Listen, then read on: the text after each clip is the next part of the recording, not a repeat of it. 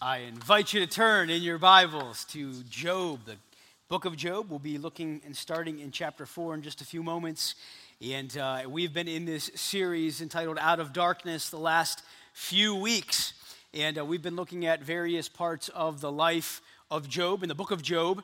And really, hopefully, it's been a benefit for you as it has been for me as I've studied Job again and fresh. I pray that God would be using his word each week in all of our lives. But we've looked at suffering in the world. We've looked at choosing faith in the midst of suffering. And we looked at last week this understanding that feelings are real in Job chapter 3, seeing all that Job was enduring and that Job was going through. And then this morning we're going to be looking at bad counsel that Job is going to receive from some of his friends and counselors in his life.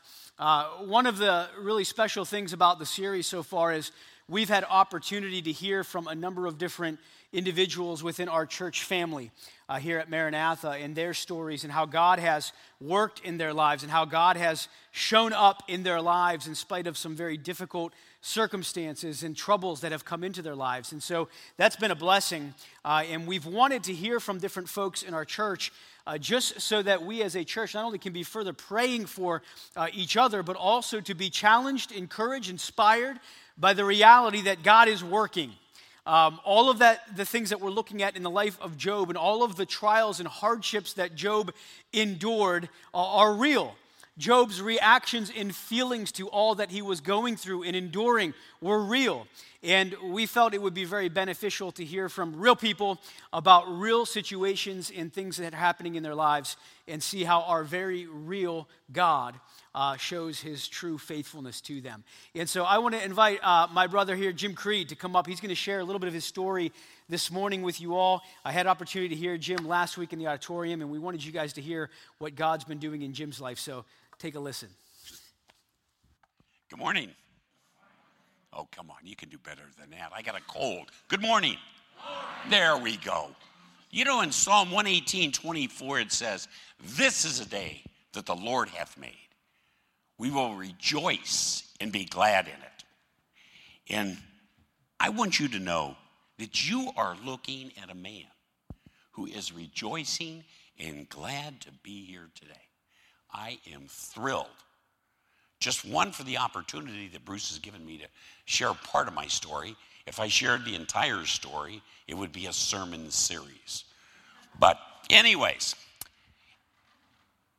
see, I am truly happy because I have come to learn that each day is a gift. And that's why they call it the present. Aren't you excited when you get a present? So you should be excited every day. I know I'm excited.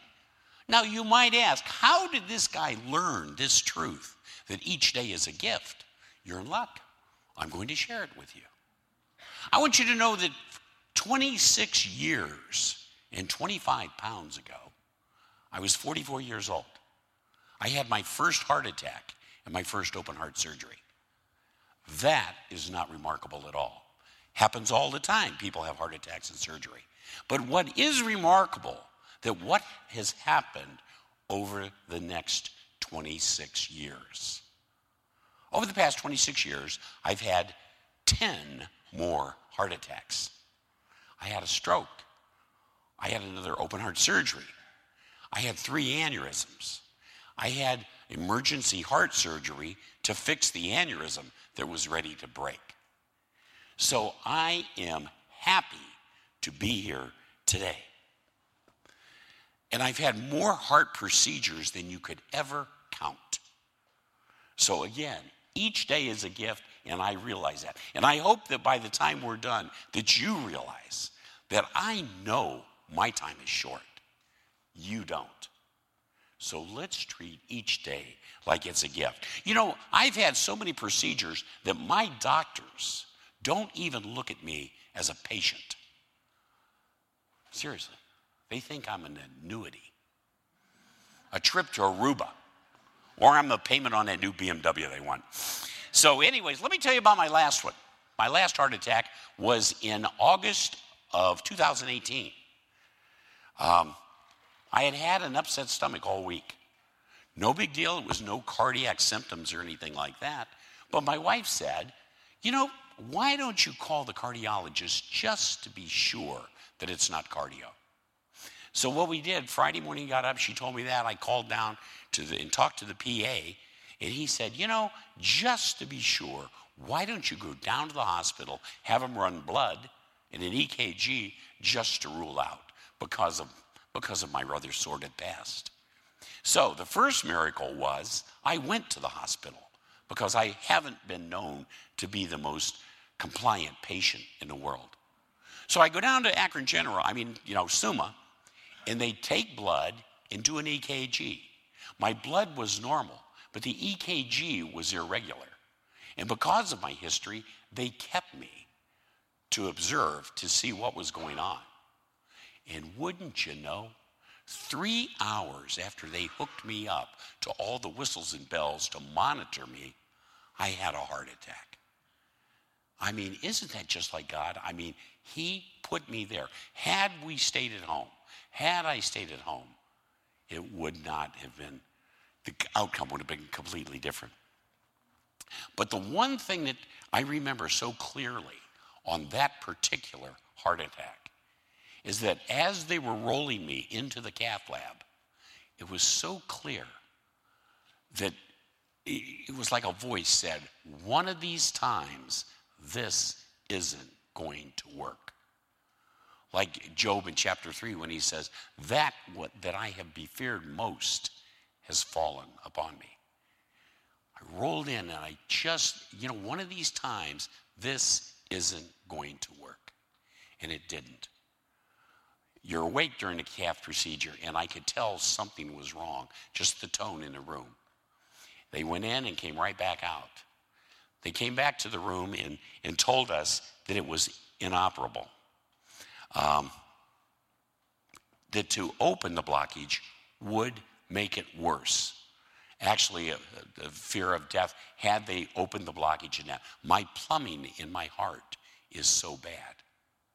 So as I stand here today in front of you, I have 5 100% blockages. My widowmaker is 80% blocked. My anterior is 90% blocked. And for good measure, I have 2 aneurysms. My heart doesn't beat. It ticks. We really did not expect to see Christmas of 2018. It's just no way. They just wait, there's nothing they can do. We made plans, to get everything ready because December of 2018 just was a long way away. And here we are 18 months later. The doctors counted me out, but God. But God had other plans. In John 9, it says, but this happened so that the work of God might be displayed in his life. See, our plans, my wife and I had planned to go to the clinic. We put it out nationally to who can fix this problem. And some said, hey, we specialize in tough cases. We put everything out. And when it came back after countless tests, nobody would touch my heart. We were shaken, to say the least. Because, when they tell you that there's nothing they can do, it affects you. But God. Had God answered our prayer and done what we wanted, everyone would have said, isn't the clinic fantastic? Aren't those doctors amazing? This way, God gets all the glory. James 5:16 says, the effectual, fervent prayer of a righteous person is powerful. And I want to tell you, the reason I stand here today is because of the prayers, the support, the visits, the calls, in this body of Christ praying for me. We have had so many doctors throw up their hands and say, I can't explain why you're still here. We can't. But God. But God had other plans. I have lived for the last 26 years on Philippians 4:4-6. which says, rejoice in the Lord always. And again, I say rejoice. Let your gentleness, let your happiness be evident to all, for the Lord is at hand. Be anxious for nothing, but in everything through prayer and supplication with thanksgiving. Make your requests be made known unto God, and the peace of God, which transcends all understanding, will guard your hearts and minds through Christ Jesus. I have that peace. My wife has that peace. Do you? The highway of life is littered with speed bumps, potholes, detours, delays, and it's painful. But when you know your destination, He is going to give you His grace to get you through, no matter what the situation. And you can look at it that, is it tough? Yes, it is. I'd be lying if I said it's not tough going through these valleys, but His grace is there for you. And my prayer is for all of you that you would humble yourself and pray and ask Jesus to help you through these valleys, give you His peace, because I'm nothing special, but my God is. Thank you so much for the time.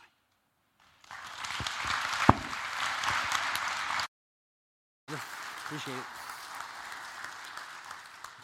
So good to be able to hear how God is at work.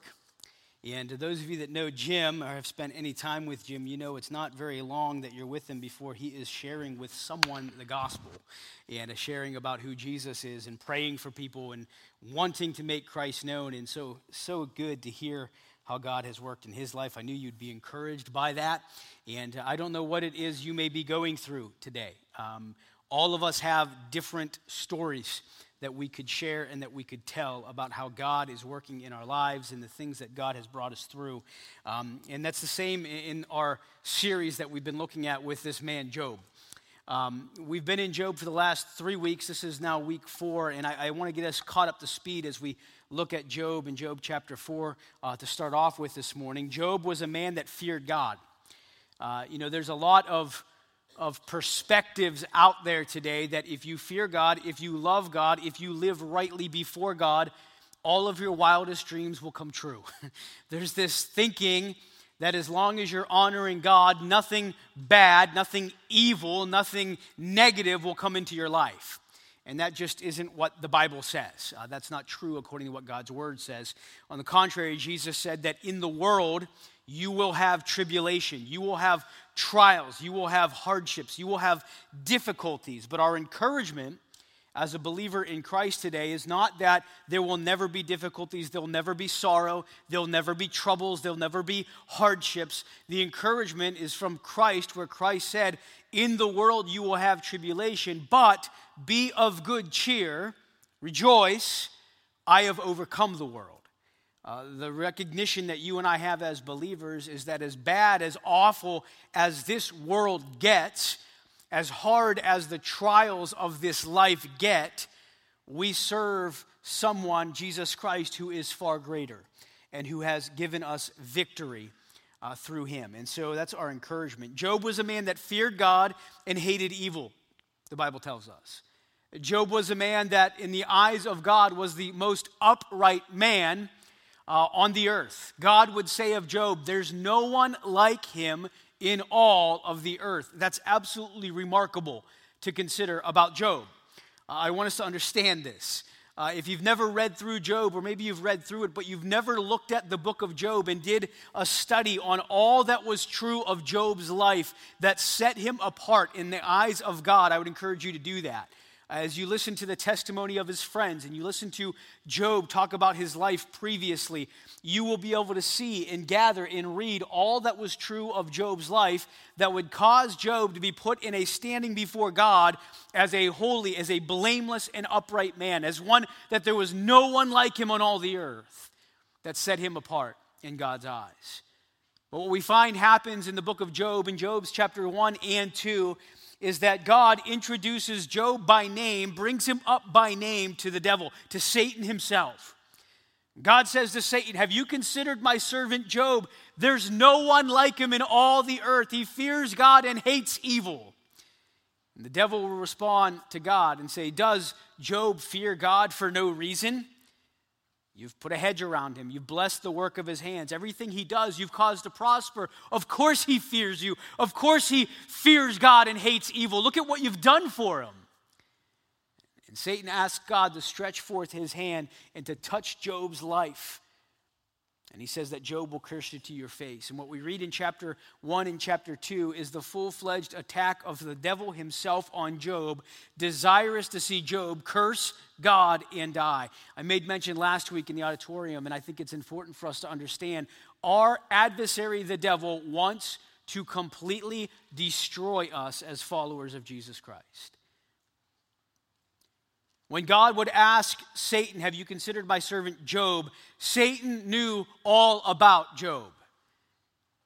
Satan didn't have to tell God, hold on, let me go find out about it and I'll get back to you. He says, have you considered my servant Job? And Satan says, yeah, I know who Job is. You blessed everything that he does. You've put a hedge around him, all the way around him. I can't get to him. I can't touch him. Sure, he blesses you. Sure, he honors you. Look at what you've done for him. Satan knew all about Job, and he wanted to destroy Job, and he hasn't been able to touch Job because of God's hand of protection on Job's life and Job's family and Job's possessions. And then God says, have at it. Only touch not his person. Only don't touch him, but anything he has, it's in your hands. And so what we read is that the full-fledged attack of Satan came into Job's life, and we read some very tragic things in Job chapter 1.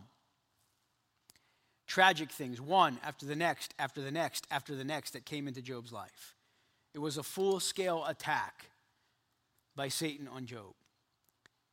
And then in chapter 2, we read that Job would not curse God and die, as Satan said, and Satan comes back to the Lord, and he says, let me touch his body, let me strike him with illness, and he'll curse you to your face. And so God gives Satan permission, and he says, only do not kill him, keep him alive. And Satan goes out, and just from the sole of his foot to the crown of his head, he touches Job's body with painful boils all over his body. His health is destroyed. His wife's encouragement to Job is curse God and die. His children have been taken from him. In a tragic accident, his servants have fallen. All of his possessions and wealth seems to have dried up and be taken from him, and there's nothing left.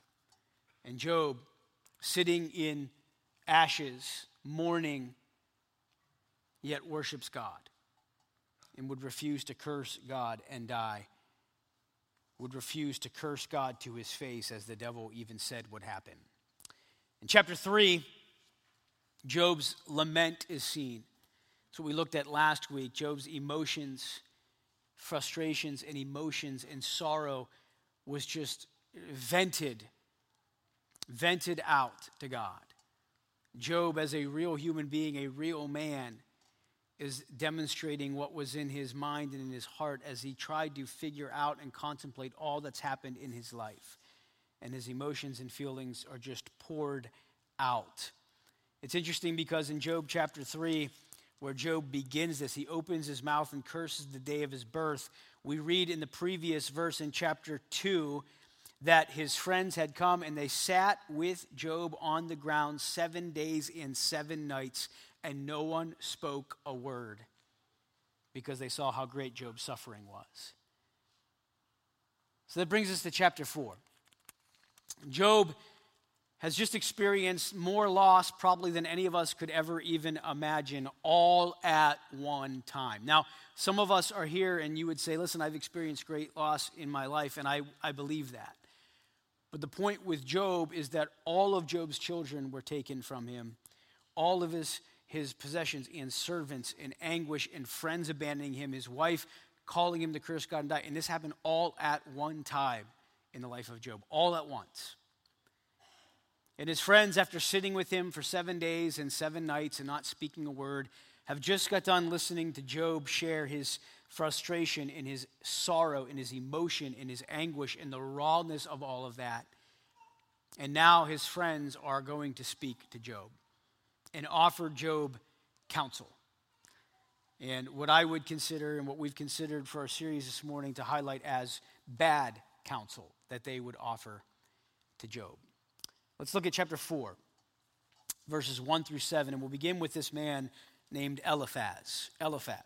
Chapter 4, verses 1 through 7. Then Eliphaz the Temanite answered and said, if one ventures a word with you, will you be impatient? Yet who can keep from speaking? Behold, you have instructed many, and you have strengthened the weak hands. Your words have upheld him who was stumbling, and you have made firm the feeble knees. But now it has come to you, and you are impatient. It touches you, and you are dismayed. Is not your fear of God your confidence, and the integrity of your ways your hope?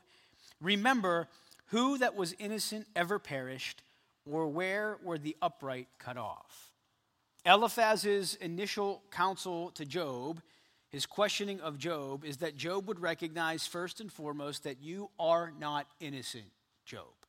You are not innocent. Now, I find it interesting because as I mentioned to you, if you've never done a study in the book of Job and recognized all that was true of Job's life that set him apart in the mind of God, chapter 4, verses 1 through 6 give a great starting point look at Job's life and what was true of Job. Eliphaz admits that Job, verse 3, has instructed many. He strengthened the weak hands. His words have upheld the one that was stumbling. He's made firm the feeble knees. He says that the fear of God, verse 6, was your confidence, and the integrity of your ways your hope. If you look at just those things that Eliphaz is going to recount about Job's life, that's a great starting point if we look at our own lives and say, okay, if I were to be set apart in God's mind as one who fears God and hates evil, as one that walks uprightly before God, what are some things we can begin to put in practice in our lives? Great things here. Instruction, giving instruction to those who need it, strengthening the weak hands, upholding those that were stumbling, making firm the feeble knees, the weak, trusting in God, in the fear of God as our confidence, and walking with integrity in our ways. What a great list right there. And there's more of that if we look through the book of Job, studying what was true of Job's life. But Eliphaz uses all of that as a backdrop then to say to Job, Job, if that was all true of you and you were continuing to live in that way, none of this would be happening to you. Job, if you were innocent before God, verse 7, who was innocent that ever perished? Or where were the upright ever cut off? Eliphaz is saying to Job, you're guilty. You're not innocent. You've obviously done something to sin to cause God to bring all of the calamity that's coming into your life. Eliphaz will go on, jump down to verse 17. He'll go on to say, can mortal man be in the right before God? Can a man be pure before his maker? Now listen, if we were reading this chapter in the counsel of Eliphaz in a completely separate section of God's word without the backdrop of chapters 1 and 2, we would read Eliphaz's counsel here and be like, he's right. This guy's on point. He got everything right here. He's right. Who's innocent before God? Who is living right before God? Who is called righteous and blameless by God? No one is called that by God, and yet we have the backdrop of chapter 1 and 2, where God, at this point in Job's life, would say to the devil himself, Job is blameless before me. He fears me and hates evil. He's righteous. There's no one like this man in all of the earth. Now, Eliphaz isn't privy to that information. Job was not privy to that information when all of this was taking place. And so Eliphaz is attacking Job here. You are not innocent. Can mortal man be in the right before God? Can a man be pure before his maker? He says, you're not innocent and you are not right in God's sight. You are not right in God's sight. He goes on, even in his servants he puts no trust. His angels he charges with error.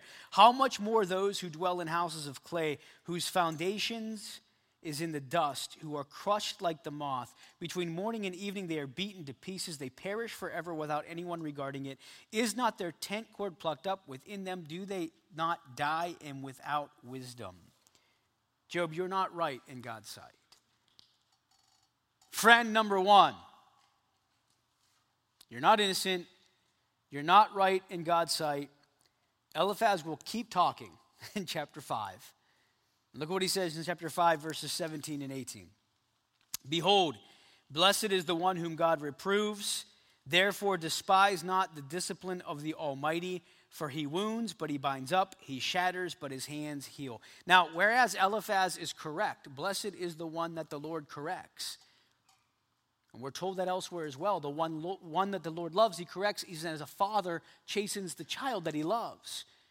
But Eliphaz is now saying to Job, you're not innocent. You're not right in God's sight. You are being disciplined by God. That's his conclusion. Job pours out his heart in chapter 3. He doesn't know what's going on. He's in anguish. He's in sorrow. His emotions have gotten the best of him, and he's pouring out in his frustration, in anger, in sorrow, in emotion to God. And Eliphaz speaks up and says, I can't keep quiet any longer. Listen, let me bring you a dose of reality, Job. Bad things don't happen to those that are honoring God. So you're not innocent. And beyond that, bad things don't happen to those that are living rightly before God, so you're not right in God's sight. You're disobeying him clearly. And one more thing, Job. God's disciplining you, so just welcome it and accept it because you need it. That's friend number one's counsel for Job. Now, there are a lot of problems with that. There are a lot of issues with that. And we're going to talk a little bit as we go down, after we look at the three friends' reactions to Job and Job's reaction to them, about some truths to consider when it comes to counsel. But I want to begin by having this understanding. Eliphaz had come to the same conclusion that many people even have the same conclusions today about anything that happens that is bad or negative or hardships in the life of the believer in Jesus Christ. If something bad is happening in your life, you clearly aren't innocent, you're clearly disobeying God, and God is clearly correcting you because you're not living rightly. So get it right, and everything will be okay. Friends, that's not Bible. It is not the Bible that teaches if you just honor God, everything will be golden for you. That's not what the scriptures teach. Now, the Bible does teach that when we are disobedient and living in sin, as God's children, God's hand of correction will come into our lives. It does teach that. The Bible does teach that oftentimes when hardships or troubles come, it is the disciplining hand of God because of disobedience. But the problem is that is not all the time the case. And some of you know that firsthand, that you've experienced hardship and trouble in your life, and you know it's not because of living ungodly or without righteousness before God, because you are honoring God, and you are living rightly before God, and you are confessing sin, and you are repenting of sin, and you are desirous to follow God, and yet the troubles still come. And Job serves as a prime example for us that someone can be living rightly before God, and yet troubles can come into our lives, and the only explanation and reason for the trouble that is found in our lives is because God is going to use that in an ultimate way for his glory and our good. But Eliphaz doesn't see that. His counsel to Job is, you're not innocent, you're not right, you're being disciplined by God. Great encouragement from his friend when Job was really down and out. Next, let's look at Bildad. Bildad, chapter 8. In chapter 8, Bildad begins his counsel to Job. Look at verses 1 through 4. Then Bildad the Shuhite answered and said, how long will you say these things, and the words of your mouth be a great wind? Great starting counsel right there for a guy that's really down and out. How long will you say these things, and the words of your mouth be a great wind? Does God pervert justice, or does the Almighty pervert the right? And then look at how deeply he cuts here. If your children have sinned against him, and he has delivered them into the hand of their transgression. If you will seek God and plead with the Almighty for mercy, if you are pure and upright, surely then he will rouse himself for you and restore your rightful habitation. Listen to what Bildad says to Job. First of all, he says, your kids have sinned. Job's children had been taken from him. Gone. And friend number 2 says, verse 4, if your children have sinned against him, he's delivered them into the hand of their transgressions. How about that, counsel? Bildad, your kids sin, Job. Oh, by the way, you've sinned, Job. After talking about his children's sin, he says, if you'll seek God and plead with him for mercy, if you are pure and upright, then he'll rouse himself for you and restore your rightful habitation. Though your beginning was small, your latter days will be very great. Your kids sinned, you've sinned. And then he goes on in chapter 8, verses 20 to 22. Behold, God will not reject a blameless man, nor take the hand of evildoers. He will yet fill your mouth with laughter and your lips with shouting. Those who hate you will be clothed with shame. The tent of the wicked will be no more. Here's his last part of this. God's correcting you. Your kids have sinned, so God has taken them. You've sinned, he's taken them from you and your health and all good things from you. God is correcting you. But Job, if you will just turn and repent of all of the wrong that you've committed before God, everything will go back to being fantastic for you. So get going. Come on, man. Your words are like wind. You clearly have disobeyed God. You're clearly not living rightly before God. Your kids have clearly sinned. You've sinned. God's correcting you. Turn it all around, fella, and everything will be better for you. Maybe you've heard that before. Maybe you've listened to that before. And again, I don't want to belittle the correcting hand of God because the Bible is very clear. Again, when we are living disobediently before God and we are not walking with him as his children, God's hand of correcting will come. And sometimes that hand of correction is painful. And if you're experiencing hardship today and pain and loss and you're experiencing trials in your life today, then maybe there needs to be a starting point in asking before God, God, am I living obediently before you? Because the correcting hand of God is very real. But that is not always the case when hardship comes. We know that's not the case in Job's life. And yet, friend number 2, Bildad, giving his counsel to Job, your kids have sinned, they're all dead now. You've sinned, you're going to die. God's correcting you, so turn it around, and then everything will be great. Wise counsel number 3, Zophar. Look at chapter 11, verses 1 through 4. Then Zophar the Naamathite answered and said, should a multitude of words go unanswered and a man full of talk be judged right? Again, great opening line. I'm going to encourage my friend here. Should your babble silence men, and when you mock, shall no one shame you? For you say, my doctrine is pure, and I am clean in God's eyes. But oh, that God would speak and open his lips to you. Let's start off by Zophar telling Job, Job, you are a big, fat liar. That's his counsel initially. Job, you're a liar. You say, my doctrine is pure and I am clean in God's eyes. He calls Job's words that which is foolish, that which is mocking. He doesn't believe him. You're a liar. I listen to what you're saying, Job. You're saying that you live rightly before God. You're saying that you've done nothing wrong. You're saying that you don't understand what's going on, but you know. Be honest. Quit lying. You're a liar. But oh, that God would speak and open his lips to you, that he would tell you the secrets of wisdom, for he is manifold in understanding. Know then that God exacts of you less than your guilt deserves. You know what he's saying here, Zophar is saying, you deserve what has come on you, and actually, you deserve even worse, Job, because you're an awful human being, clearly. That's what he's telling Job. He says, listen, know that God exacts of you less than your guilt deserves. Now again, Job was not without sin. Job was not a sinless, perfect man. When God describes Job as blameless and upright in his sight, that fears God, hates evil, there's no one like him in all the earth, Job, in the eyes of God, was as right as you could be in God's sight at this point in Job's life. He still needed a Savior. He still needed Jesus, just like every one of us.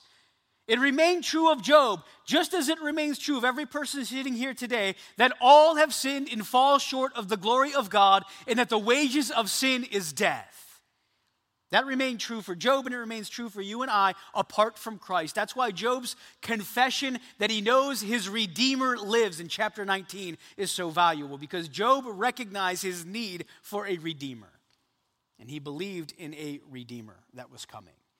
But Zophar is telling Job, you're a liar, you deserve what has come on you. And then verses 13 to 18, he echoes what the other guys were saying in verses 13 to 18. We don't have time to read it, but in 13 to 18, he says this: if you would just repent, Job, everything will be made right again. If you would just repent, everything will be made right. So Eliphaz, Bildad, and Zophar, all very similar counsel to Job, and all of them were absolutely wrong as it relates to their understanding and assumptions concerning Job at this point in their lives. Now, here's what's interesting. A lot of what these three men counseled to Job was very wise if Job was someone that was sinning clearly, unrepentant sin before God. See, all of their counsel, if it was given to an individual that was blatantly sinning against God and disregarding God, would have been very wise. Job, you've sinned. You need to repent. You need to ask God for forgiveness. You need to start honoring Him and living rightly before Him, and God will bring restoration to you. God will give you the joy and peace that only He can give. That's true counsel when someone is disobeying their Heavenly Father. I would tell you today, if you're blatantly disobeying God and living unrepentant sin before God, a lifestyle of sin before God, expect no good thing from God. Don't expect the peace of God and the joy that God gives if you're living in disobedience to God. But this counsel that they were giving to a man who in God's sight was living rightly. So let's look at Job's response. Number one, chapter 16, after all this counsel is given, Job responds to them. Look at chapter 16, verses 1 through 5. Then Job answered and said, I've heard many such things. Miserable comforters are you all, he says. Job's initial response to their counsel is, you guys are awful comforters. You guys are awful comforters. You're supposed to be my friends. You're supposed to be those that I can count on. And folks, can I just say as a side note, friends are going to let us down sometimes. And it's not an excuse when we let people down, but we are human. And so there will be times that we are going to let each other down.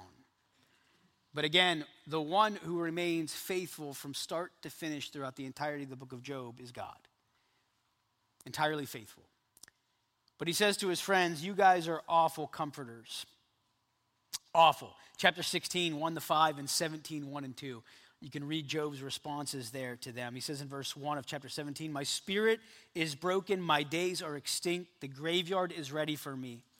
Surely there are mockers about me, and my eye dwells on their provocation. He says, listen, you guys are awful comforters. You guys are just completely mocking me in my sorrow. You're of no help to me. In chapter 19, verses 1 through 3, Job answers again and says to them, how long will you torment me and break me in pieces with words? These 10 times you have cast reproach upon me. Are you not ashamed to wrong me? Job says you should be ashamed of the hurt you're bringing on me. You're just layering it. You're stacking up shame upon shame upon shame upon shame on me. In my time of need, in my time of distress, in my time of anguish, in my time of sorrow, you're an awful comforter, and you're just trying to stack it up on me. I immediately thought about like when my kids are in trouble. This just happened the other day. One of the girls was in trouble about something, and Shoshana and I are in her bedroom, and we're talking to her. And the other girls could tell by our tone that this one was in trouble. And it's so funny because this happens all the time is we'll be in the room talking to them and all of a sudden the other heads appear. Like they want to come in and take part of it. So they come in and they just kind of stand there and they want to listen to it. And then occasionally one of them will be like, yeah! And they'll give their comment. And I look at them and I'll say, get out of here. Get out of the room. Because what they're trying to do is like add insult to the injury. So when one's in trouble, they love it. And so they all like want to gather around and listen why they're in trouble, and then they want to give their 2 cents on it. Okay, it's great to watch. Like, I try not to laugh when it happens because it's funny. But at the same time, I'm like, you're not the parent. Get out of here, right? And then they really get bothered when I look at them and go, we're talking to you next. And then they instantly, like, eyes get big, and they go huddle. But right away, I thought about this. I thought, Job's saying, listen, you guys are awful. You guys are awful counselors. You guys are awful comforters. And you're just piling on the shame in my time of hurt and need right now. I wonder, how often are we guilty of that? How often are we guilty of that? If you've been on the receiving end of that, you know that's no good. But how many of us are on the giving end of that? Job will go on to tell them in chapter 19, verses 21 and 22, you should have shown mercy to me. Have mercy on me, O my friends, for the hand of God has touched me. Why do you, like God, pursue me? Why are you not satisfied with my flesh? Job's saying, isn't this enough for you? You're seeing my utter destruction right in front of your eyes, and yet you give me no mercy, you give me no comfort. You should have shown mercy to me. But then Job, I believe, puts a cap on all of this that I feel in the midst of all that's going on is incredible that Job would say this. This is in chapter 19, 23. This is the context to Job's statement, 23 to 27. Oh, that my words were written. Oh, that they were inscribed in a book. Oh, that with an iron pen and lead they were engraved in the rock forever. Job having no idea that 3,000 years later we'd be reading his words. I know, verse 25, that my Redeemer lives, and at the last he will stand upon the earth, and after my skin has been thus destroyed, yet in my flesh I shall see God, whom I shall see for myself, and my eyes shall behold, and not another. My heart faints within me. If you say, how we will pursue him, and the root of the matter is found in him. Be afraid of the sword, for wrath brings the punishment of the sword, that you may know there is a judgment. Job capstones all of his arguments and all of his responses to his friends by saying this: my faith is not found in you. My faith is not found in you. You see this context of Job making the statement he makes of his confidence and faith that's found in his Redeemer, who he knows lives. Is after all of the bad counsel he's received, after the attack of his 3 friends, after everyone's been just destroying him about things that he didn't even do. After Job laments and Job shares, you've mocked me, you've not shown me mercy, you've kicked me while I'm down, you're a miserable comforter, you guys should be ashamed of yourself. After all that is said and done, Job reminds them, my faith's not in you guys. So in spite of all of you said and all of you've done and all of the discouragement you brought my way, I know that my Redeemer lives. That's where my faith is found. So let me give us some truths to consider today when it comes to bad counsel. Number 1, even if done with the greatest of intentions, bad counsel is still bad counsel. Okay? I think it's important for us to get. Even if done with the greatest of intentions, bad counsel is still bad counsel. You know, you don't have to look too far to see believers in Christ giving bad counsel to other believers in Christ when they begin to elevate what their desires are above what God has said. If you have Christian friends, believers who are encouraging you to continue living in sin because they want to justify and say it's okay, that's bad counsel. If anyone is causing or telling us to do something contrary to what God's word clearly says, that's bad counsel. And even if it is done with the greatest of intentions, bad counsel is still bad counsel, and it should be ignored. Sometimes we're on the receiving end of that, and sometimes we might be on the giving end of that. Number 2, counsel given based upon assumptions is not wise counsel at all. Counsel that is given based upon assumptions is not wise counsel at all. We maybe have all experienced that as well, or been the ones that are giving that as well. Sometimes we can jump to conclusions or assume certain things are true, and we can give counsel or instruction based upon assumptions, and those assumptions are inaccurate. And so counsel given based upon assumptions is not wise counsel at all. Number 3, Our faith, confidence, and decision-making must not have man's counsel as a foundation, but rather God's word as our foundation. Our faith, confidence, and decision-making must not have man's counsel as a foundation, but rather God's word as the foundation for our decisions. I can't tell you how many times, tragically, I've heard people who have checked out of church. They say, I don't go to church anymore. Why? And it's because of the actions of another Christian that they refuse to be a part of the body of Christ. I'm done with church. Why? Because of the response or actions of a believer. When someone says that, it becomes abundantly clear that what has been their foundation or their source of faith or their source of decision-making has been man and not God. Because God does not change. The reason we come together to worship, to fellowship, to be taught God's word, to honor God is not because we like a certain individual or individuals. It's because we serve a holy, true, living God who does not change. And he's deserving of glory. And so our confidence and faith must not be shaken because of the counsel of man. So let me give you some actions to take, some actions for each one of us to take. Number one, seek the glory of God in any counsel we may give. Seek the glory of God in any counsel that we may give. If we truly are seeking the glory of God in any counsel that we give, we will never give counsel that will go contrary to what God's word says. Let me say that again. If we're giving counsel to the glory of God, seeking to give God the glory in any counsel that we give, we will never give counsel that goes contrary to what God's word says. Because to do so would not be to bring God glory. So we must be faithfully seeking the glory of God in any counsel we may give. Number two, seek to find out truth before offering opinions. This one's hard, isn't it? Seek to find out truth before offering opinions. Because counsel given based upon assumptions is not wise counsel at all. So seek truth. Be slow to speak, right? And quick to listen. Be slow to speak and to offer counsel. And be quick to find out truth first.